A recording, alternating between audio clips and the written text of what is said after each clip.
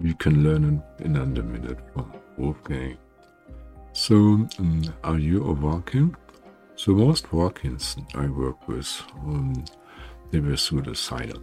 They had the track marks from knives and needles, hard alcohol, self-destructive drugs, and they all prayed, for help very sincerely. They were all very psychic, not feeble-minded, and this is why the higher new soul is incarnating in this fixer-upper.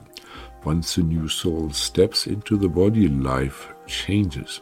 There is way more discipline, cleaner food is eaten, help is being thought out, and amazing recoveries happen. Of course, the trauma and negative habits of the original host have to be overcome through spiritual practices like meditation, past life regression, soul retrieval, curses clearing, etc.